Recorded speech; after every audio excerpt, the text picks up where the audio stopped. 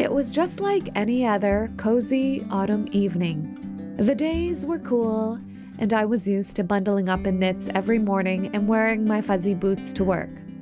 There was nothing particularly wrong with my life. As I drove on the 401 to the church office most days of the week, I'd look around the highway and tell myself, all of these people are doing this, spending their days sitting in smog, under fluorescent lights, caffeinated.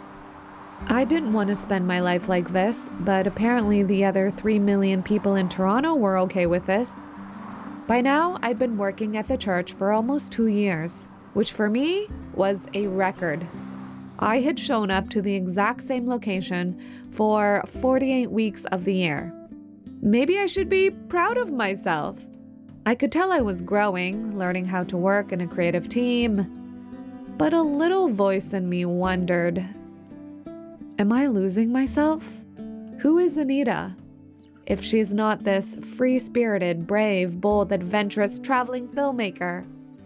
Well, she's currently a church staff employee, making so little money, and also a Master's of Divinity student. And she drives to an office. Who cares? The program at Tyndale gave me some variety to my week because I had class every single Wednesday, but I tried not to think about who I was too much and just make peace with the life I was living now, but I couldn't always keep the voices away. On this particular autumn evening, I was just kind of bored.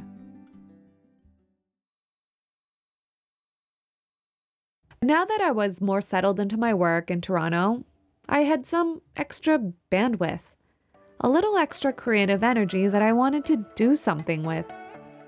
What would happen if I emailed that place in Jamaica? A lady had invited me to her retreat center in Jamaica to make videos about a year ago. She'd messaged shortly after I started the job at the church, and it was clear to me then I wasn't about to hop on a plane and go live the life that God had stopped. Could I come to Jamaica during my winter break? I wrote in my email. Yes, she replied back. Yes! Let's go! Tyndale University presents Heavenly Minded, Earthly Good. Deconstruction is the word commonly used for the process of critically dissecting your Christian beliefs.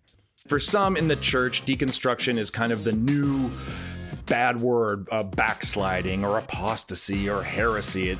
Churches tend to assume that deconstruction is an intellectual issue, but it's intertwined with all these other layers of what makes us human.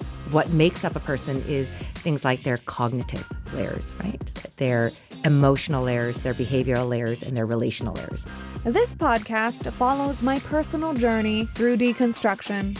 Along the way, we're going to chat with professors, pastors, psychologists, researchers, historians, and artists. But I was still really struggling with the fact that if I was wrong, I might be going to hell. We'll explore the questions so many of us have about Christianity. The stuff you probably didn't feel comfortable bringing up on Sunday at youth group or small group.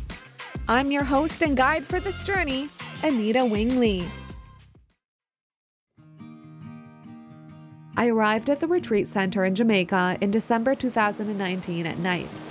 A security guard checked me in, and I could hear the sound of crickets and ocean waves from my open window. I was about to spend the next 10 days getting to shoot beautiful footage, eat gourmet vegan food, and go on adventures around the island. The following morning, I walk into the common room, waiting for the owner to meet me. An older lady, a guest, walks in, headed for the cups of lemon water set up for guests. She introduces herself to me as a writer, and she says this with such confidence that I'm secretly glad that I didn't tell her that I'm a writer.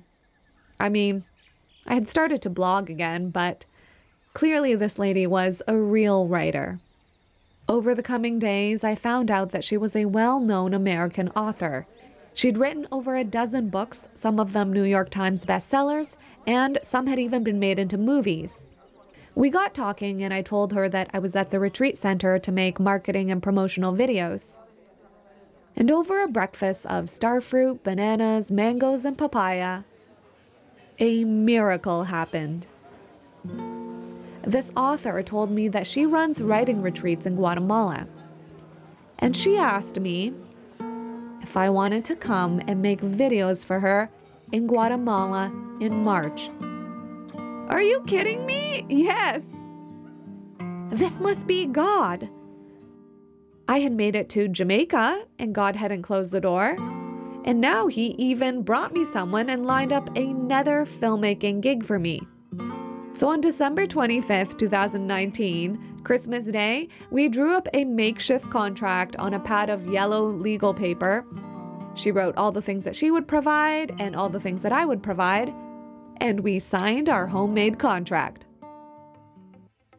Not only was I getting a trip to Guatemala, which allowed me to add another country to the list of countries I'd visited, I'd also get to do something I loved, make videos.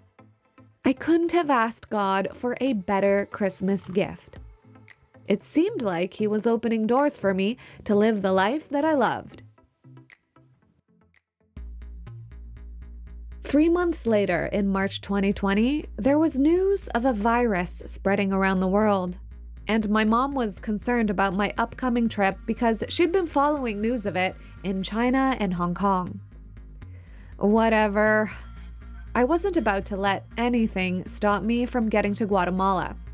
I needed this trip, and I was certain that it was from God.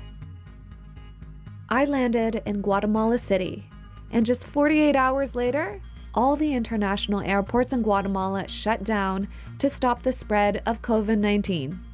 I didn't care. I had made it here. Together with a dozen or so women who had come for this writing retreat, we headed for Lake Atatitlán. This lake is like a scene right out of a fairy tale. It's surrounded by volcanoes, and you have to drive up and down through hills to get to it. It's dotted with little villages all around different shores, and you can take public boats across the lake to get to different towns. The American author had a big multi-level house in San Marcos. It was a Central American paradise. She'd built it over the last 20 years, piece by piece, hiring local workers to build it for her and take care of it. It was full of luscious gardens and decorated with colorful rugs, pillows, and blankets, with floor-to-ceiling windows in every room, so you couldn't miss the view of the lake and the volcanoes. This was exactly what I loved about travel that I didn't have home in Toronto. I loved seeing spaces filled with culture, art, and the flavors of different countries. Over the next few days, tensions were high. Everyone was scrolling their phone constantly to keep up with the news about coronavirus. Some of the attendees flew right back to America as soon as they could because they had families and little ones and couldn't afford to be locked down in Guatemala for weeks or months. I was one of 4 younger women at this writing workshop. We didn't have kids, and as far as I could tell, maybe God was helping me to extend my travels. In between these conversations about this coronavirus and meals cooked by local women with fresh tortillas and guacamole, the author still held her writing workshops, trying to teach us how to dissect a piece of writing and make it more impactful. Tell the reader what it looks like. Don't describe an emotion. Use action words. Tell us the scenes. Write about your obsession. I drank in all of her writing advice. Maybe one day I would get to write a book and be a published author. And all of those dreams of recognition, validation, and acknowledgement, maybe they would come true. Maybe one day I would get to know that my story was worth something in the world. Tensions got higher and higher. Every evening we would sit in a circle and debrief. How is everyone doing? How's your family? What are you feeling? And maybe we'd read some poetry. The author herself was quite the traveler, and in her words, bohemian. She split her time between America, her place in Guatemala, and book tours around the world. In our evening huddle, on this night, she talked about how this was a special opportunity. How often do you find 8 women, bold and brave enough to come to Guatemala, stuck in a colorful, gorgeous villa during the middle of a global pandemic? She started to throw around the idea of, this could be an amazing story. And Anita, maybe you could create a whole documentary about this. You've got your camera anyway. What if you made a 30 to 40 minute documentary about this unique story, and she could pitch it to the New York Times? The New York Times. She told me, I've got connections to the New York Times, and maybe this story could go on its YouTube channel and be seen by millions of people. This sounded so good, so enticing. I could finally be famous and recognized for my talent. But something felt wrong. If this got picked up by the New York Times, I'd be able to say for the rest of my life that I was featured in the New York Times. The ultimate badge of honor. But at what cost? It was clear to me that putting together a documentary of that quality was a huge undertaking. I could see that it would cost me a lot of time and energy. There was no way I could do this right now, with the amount of work and schoolwork I had to do back in Toronto. And what was this really for? What am I doing this for? In that moment, sitting in that circle with the other women, I saw what I was doing to myself. I seemed to always fill the spaces of my life with more work. I called it creativity, passion, but really it was a willingness to work harder, shine brighter, make it happen faster, and prove myself above and beyond other people, so that I could be known and loved.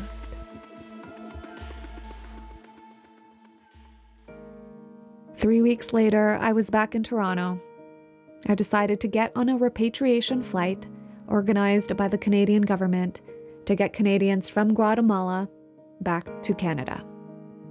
With the pandemic, the church had gone to remote work, and everyone who knew how to do something with digital content was on high alert, including me. I got slammed. When I went to Guatemala, I hadn't thought this through. But now I was in the middle of an Old Testament theology course, I had tons of work to do for the church, and I was supposed to edit the promotional video for the author. Even though I wasn't doing the 30-minute documentary for the New York Times, I still had to edit together the promo videos I promised her. It felt like I was spending every waking moment in front of a screen, trying to accomplish something for someone. I can't do this! Frustrated and overwhelmed, I set up a call with the director of my Church in the City program at Tyndale, Jesse Surdirgo. Out of all the things I had to do, this Master's of Divinity seemed like the most useless thing, and I needed to talk this through with him. I caught up with Jesse recently and asked him about this conversation. What did you think when I came to you asking if I should stay? Do you remember this conversation? Yeah, I remember you coming with a lot of hesitation, and I felt like, oh, I think she's going to drop out of the program. That's the feeling I had, in particular because I felt like it just didn't connect. It wasn't connecting necessarily with what was pragmatic for you to do at the time. When you called me and we were in that Zoom call, in my head, I had a sense from you that you were in a way scattered and fragmented in what you were wanting to do. And I felt like, your narrative actually coming into the program was coming from, in a way, all over. You were the definition of that, digital nomad who was going around, and kind of the picture of post-modernity in my mind, of fragmentation and just kind of going in different places and not having a sense of grounding. The first thing I noticed was that Jesse wasn't trying to convince me to stay in the program. I thought he would be concerned about this. He'd actually just taken over the program from his predecessor, the person who'd created it, and my cohort was the first group that he was leading through. I thought it would look bad on him if I left, but he didn't seem concerned about it. I felt like Jesse trusted me to make the best decision for myself, to listen to the voices in my head and my heart, listen for God. I knew that if I dropped out of the program, I might disappoint my parents, the church. But I felt like at least someone, Jesse, was looking out for me. And this meant a lot to me. Yeah, I don't think, especially at this master's level kind of program, if someone wants to be there, and if we work with a lot of adult learners, people who are motivated to go into it. And I was not interested at all in having people who are in the program who are not necessarily desiring to be there. And so for me, I got no qualms with it. I don't need to defend the program in a way to be able to get people attracted to it. But this is what it is, and this is what I think is perhaps good for people to work through, especially with those limited boundaries. And so that's what kind of, in my mind, I was just thinking, if she wants it, great. If not, then let's try to find another path for her here at Tyndale or in any other way. Because I feel like the philosophy of ministry, with whatever it is, whether I'm a pastor at a church, whether I'm in a seminary or whatnot, is that you have to have open hands. And I don't like treating people as if they are a pawn to some big scheme that we have for them. Because I've experienced that in the past where I felt like I was used in a certain way for a particular agenda and goal. So I think in school, or whether it's in ministry, it's like when you lead, you have to lead with a desiring for the good of the person. And people can feel it if it's for that or whether it's for your own agenda. Jesse was also in the process of completing his PhD, which is a lot more work than a master's. And I knew he could relate with me. He was used to working, moving systems, building processes, interacting with people, and not just sitting with some fat books trying to unpack ideas in essays. I asked him, why are you studying? I knew that he found it just as hard, even harder, and it sometimes felt futile. He told me how he realized he needed a sense of home and an identity. So I had some kind of connection between what you were going through and what I was sensing in my vocational kind of journey as well in the past, where I felt like I was trying on different things and I was not necessarily grounded in a sense of place, in a sense of home.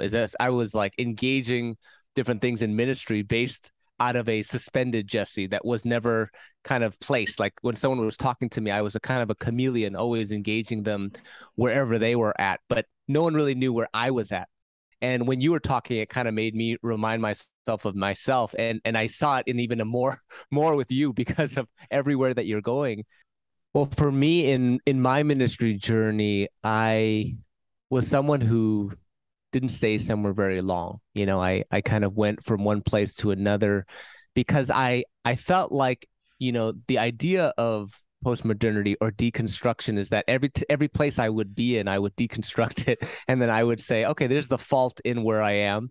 And I've always found I always critiqued myself in every kind of, zone I was in or any kind of emphasis I was in. I would deconstruct it and I would move to the next one because I could always find something wrong with it, with any kind of ministry trajectory.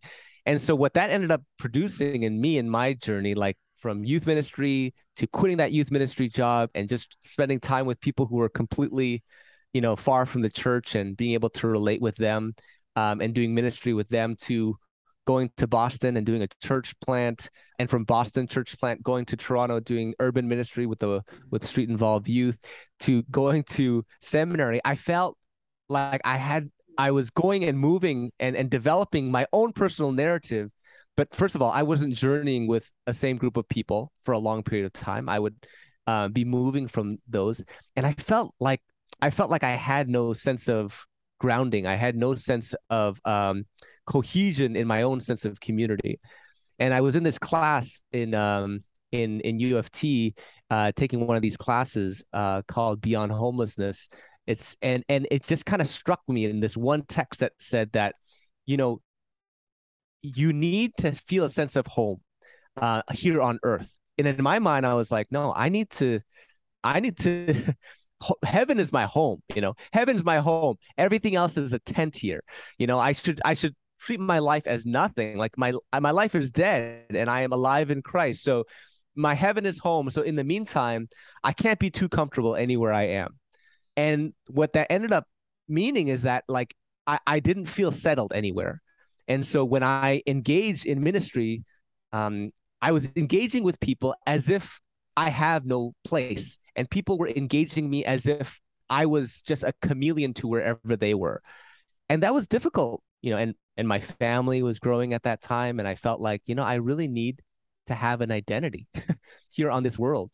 Jesse also talked about the importance of boundaries and how they could be a good thing, especially if you're used to working without boundaries. By the way, in this particular clip, you'll hear a bit of background noise from the room. And something in me was sensing that there was a need for boundaries, like a need for you to be in a bounded set for a season so that you can know how to be creative within a narrow scope rather than in a wider scope. Because I felt like there was one point I do remember mentioning in that like creativity comes out differently when you're given some boundaries and given something that's more limited. In a way, it's kind of overwhelming. It's too far-fetched. It's too far reaching. If you have no boundaries and you can go anywhere you want, creativity thins out. And in my mind, that even though the MDiv program is quite restrictive, you know, you're in Old Testament probably, you know, when you're learning at that time, and so you're thinking, how is Old Testament going to be relating to all these different things? But in a way, it forces you to create. It forces you to think within a bounded set, which was different. As Jesse talked about his own need for home and for boundaries, I saw myself. I often got overwhelmed by my own creative ideas, just like the situation I was in. So it made sense. I didn't know if the way I was living was better or worse. I didn't mind not having a home. I also didn't know how to not be a digital nomad. I didn't know how to have a home.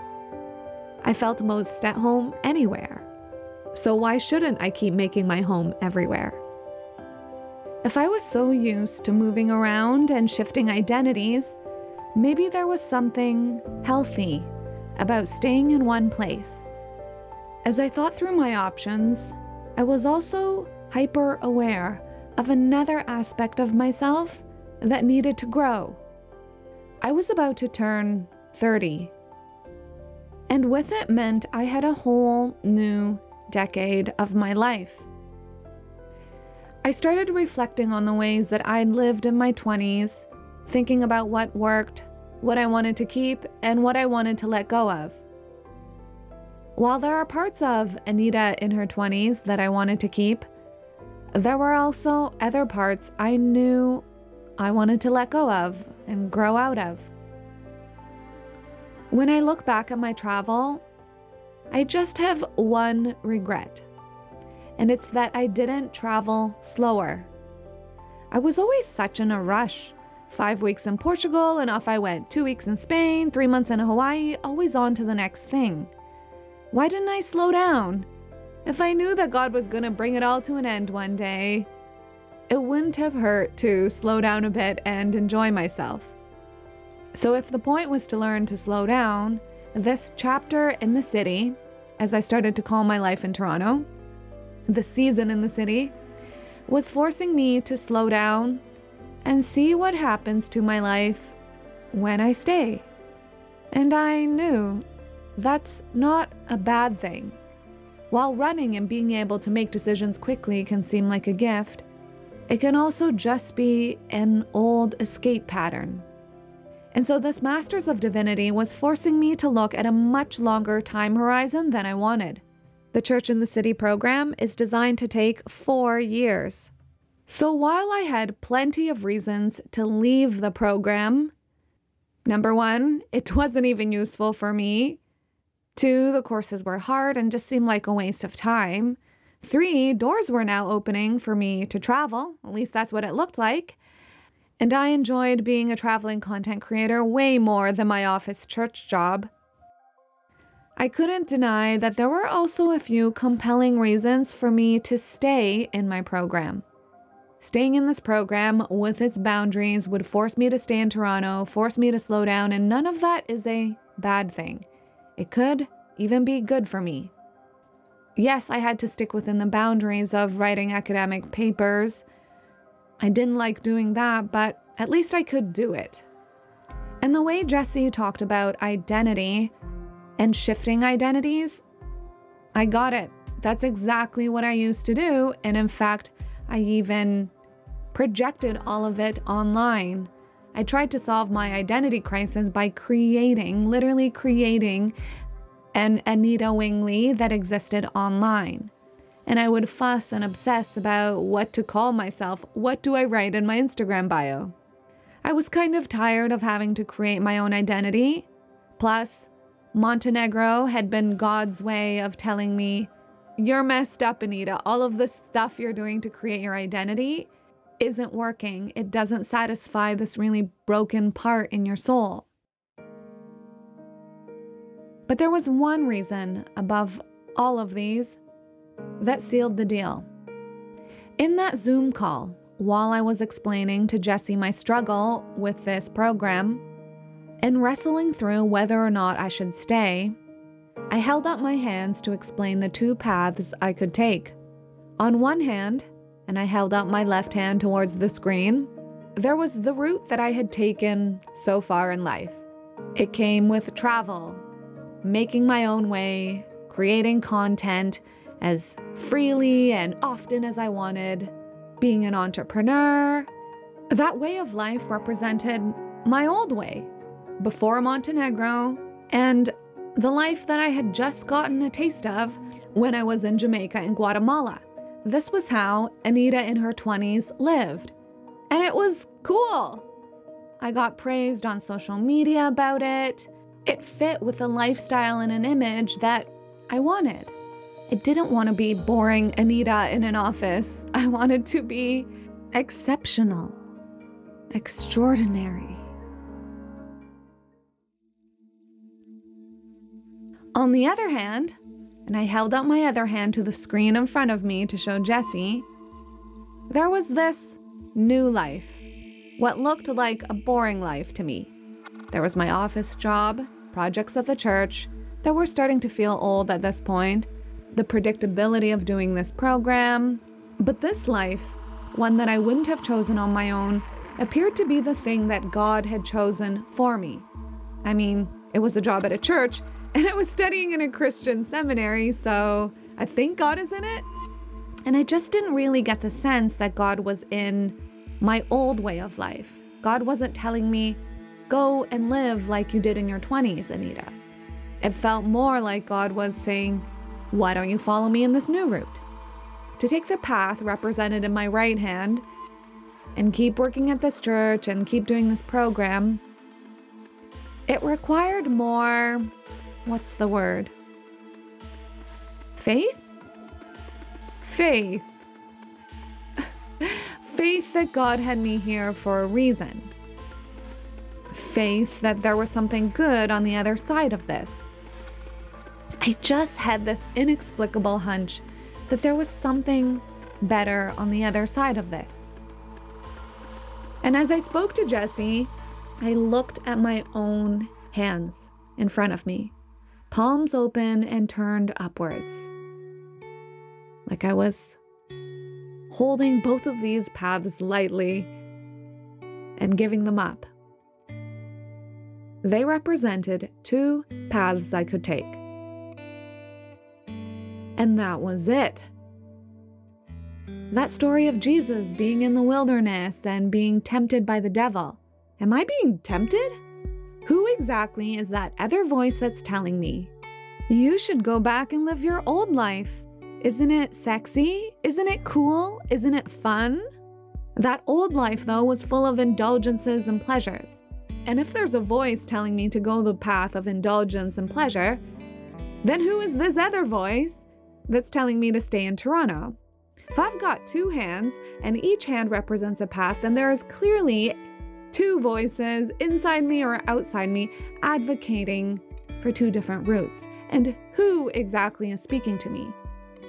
They can't both be the voice of God, so which one was God? And if one was God, then the other one must be the devil? Or as they say, the enemy? Oh my. So as I felt this impulse to not do the program, was I fighting God? Or was the devil fighting God for my mind space and my soul? I stared at my two hands and Jesse's face in the Zoom call on my laptop screen. I knew it. I was being tempted, like the temptations of Jesus in the wilderness, to appease his physical desires, show his power and ability, and have influence. This is what I'm really fighting against. This wasn't about travel or stay in Toronto. This was about, will I listen to and worship God? Or will I listen to and worship this other voice that tempts me to worship myself? I had been worshiping this idol of success. I had really spent years trying to build a Tower of Babel for myself. Anita Wing Lee, everything that was online was like me trying to paper mache a version of myself that would be loved and adored. Every blog post, every photo, every video, I basically constructed my own golden calf. So all that talk about idols in the Bible, for the first time ever, I got it. I had made an idol of success. I lived in a world that made an idol of success, so that was easy, but that's not an excuse. Idol really is the word. American Idol. Looking at my two hands, I wasn't going to worship at the altar of my idols anymore. And that just left one option. I was going to take the route that God seemed to be pointing me in. The path that required more faith, because I didn't know what would happen. I would stay in Toronto, and I would do this Masters of Divinity thing. And so I asked Jesse, what do I do? What do I do to stop worshiping at the idol of success? So I think faithfulness in the small things has been largely overlooked. I think about, Jesus with the woman at the well, and I think about that moment and how he zones in, he gazes, he remains not distracted by all the things around, but that he can really be present in the moment is a discipline that we really need to know how to do. And being present and being faithful with what is right in front of us without any sense of like using it for another purpose, like using it as a means for an ends, but really actually being there, I think is part of the gospel type of antidote to a lot of this. Like we are now training our culture to look like 3 steps ahead and to always see like something having a utilitarian value to it, rather than simply the person itself. So I think there's something there about faithfulness that would be an important thing for us to grab hold of. The adventurer in me, the part that was always looking for something new, recognized that this life I lived right now was my adventure. It was an adventure of following God. I didn't know what was on the other side of this. On the other side of this job or this program. But Jamaica and Guatemala had shown me that God can turn the tables at the flip of a hat when he wants. And so I was here. A part of me wants to say I was stuck here, but no, I'm just here. And I was going to walk all the way to the end of this road. It might not seem as exciting, but I had peace about it. And for once in my life, I was about to choose peace over excitement.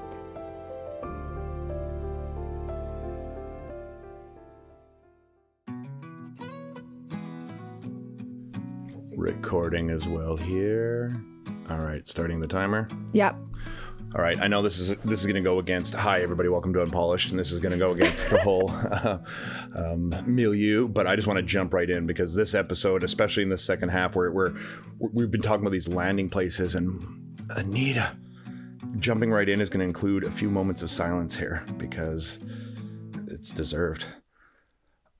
Let me gather my thoughts. We're just listeners. We're just coming off of this. My first time hearing this episode. So you and I are sharing that right now. But as you're not wrapping things up, as you're going on this journey, and I love this as Unpolished, so I can fumble through this. I just love that this feels like a real process of deconstruction, of important and good deconstruction. Because you said this line in the first bit of this episode that just got me, and you're like, I want to be, bigger, work harder, be shinier, so that I'll be loved. I was like, oh, isn't that all of us? Isn't that this, not necessarily to be bigger, shinier, whatever, but it's like, just, can I be loved? And this is what I love about this deconstruction journey you're going. Because I'm trying to listen to it with as many different ears as I think. So I'm listening to people who have deconstructed and have left the church and whatnot. And perhaps this sounds a little too Christian-y, like we're trying to, shortcut and get everybody back in the church. And all I can say is, no, that's not been this journey at all. But what I loved about this section, as you're leaving Jamaica, as you're leaving Guatemala, as you're coming to these profound revelations that this isn't about travel, this isn't necessarily about excitement, this is about something really deep. I just kept going back to that first sentence, and I love this idea that you have clearly got gifts and abilities in this realm. You've clearly got the ability to tell stories and make them compelling. But I get this sense that your important deconstruction is this ability, this faithfulness, as Jesse said, and great interviews, Jesse. Well done, brother. This faithfulness in, I'm going to walk away from this right now. Because, the suggestion in Guatemala was right. That author was bang on. That is an interesting story. That should be compelling. That deserves as wide an audience as possible. So many compelling things came out of the 2 years. So many compelling stories and artwork. But you chose what on all the surface, on all the levels, looked like the more boring choice. And yet through the whole thing, I just kept the sense of like, oh, there's a deep calming happening here, that as you head back into this realm, whatever it looks like, you've had this moment of stepping away. And I think for me, that is everything I've heard. That's such a powerful part of deconstruction, because you were deconstructing that part of your identity that was wrapped up in what other people thought of your content. And that is harmful. I don't care what your faith background is. That is so, there's nothing more dangerous than tying your identity to the fickle opinions of other human beings. It's just an emotional roller coaster that gets you nowhere good. So I applaud you in this episode, because I feel like this is one of those sort of landing places. I'm going to throw the word obedience out, and that has a very negative connotation. And I know I'm taking up so much time. We've got 3 minutes and 40 seconds left. I'm so sorry, but this one really hit me. This obedience, this subservience, which for all the right reasons has some negative connotations. I saw in this a very subtle, a very powerful, and a very nuanced understanding of, okay, here I am, and this is the path I'm going to walk. And I was just, whoo, there were so many good moments in this one. So sorry, I've taken up, it's now 3 minutes and 16 seconds. Ooh, left. Very biblical. Well, I'm fine with you talking, because I did a lot of talking in this episode. And the way it felt to me when I was going through it, and obviously I'm on the other side now, but it felt exactly how I said it. It was just so clear that I didn't really have an option. I had played my other card for so long and it hadn't really gotten me anywhere, or had gotten me somewhere, but then God took it away. So what was the point of playing that card again? And so I was kind of backed into a corner by God, but I also saw how it was healthy.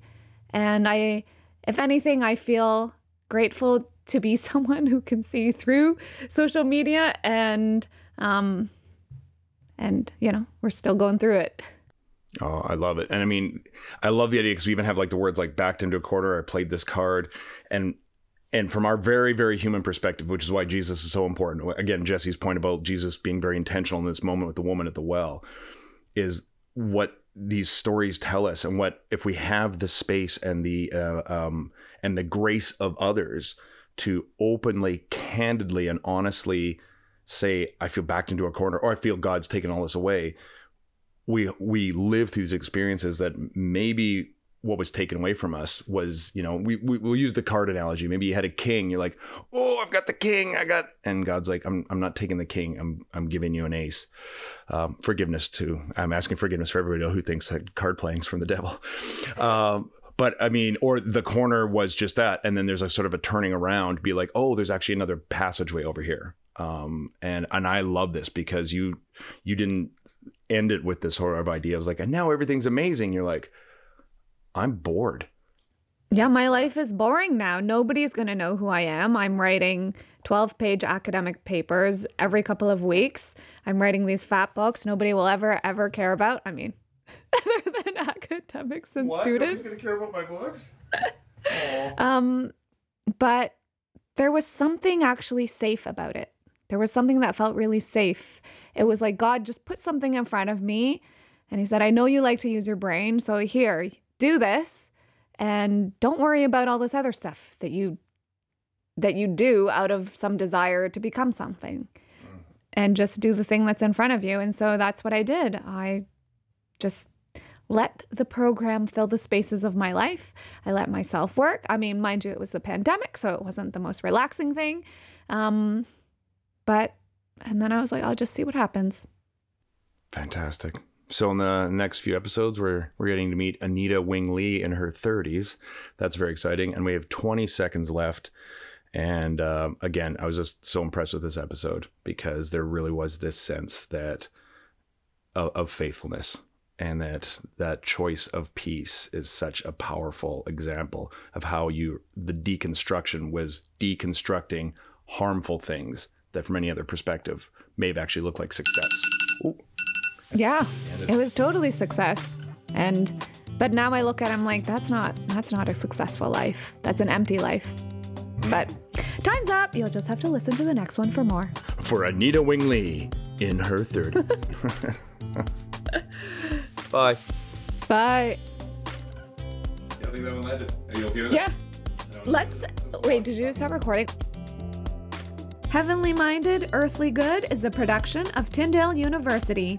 Visit our website for more information.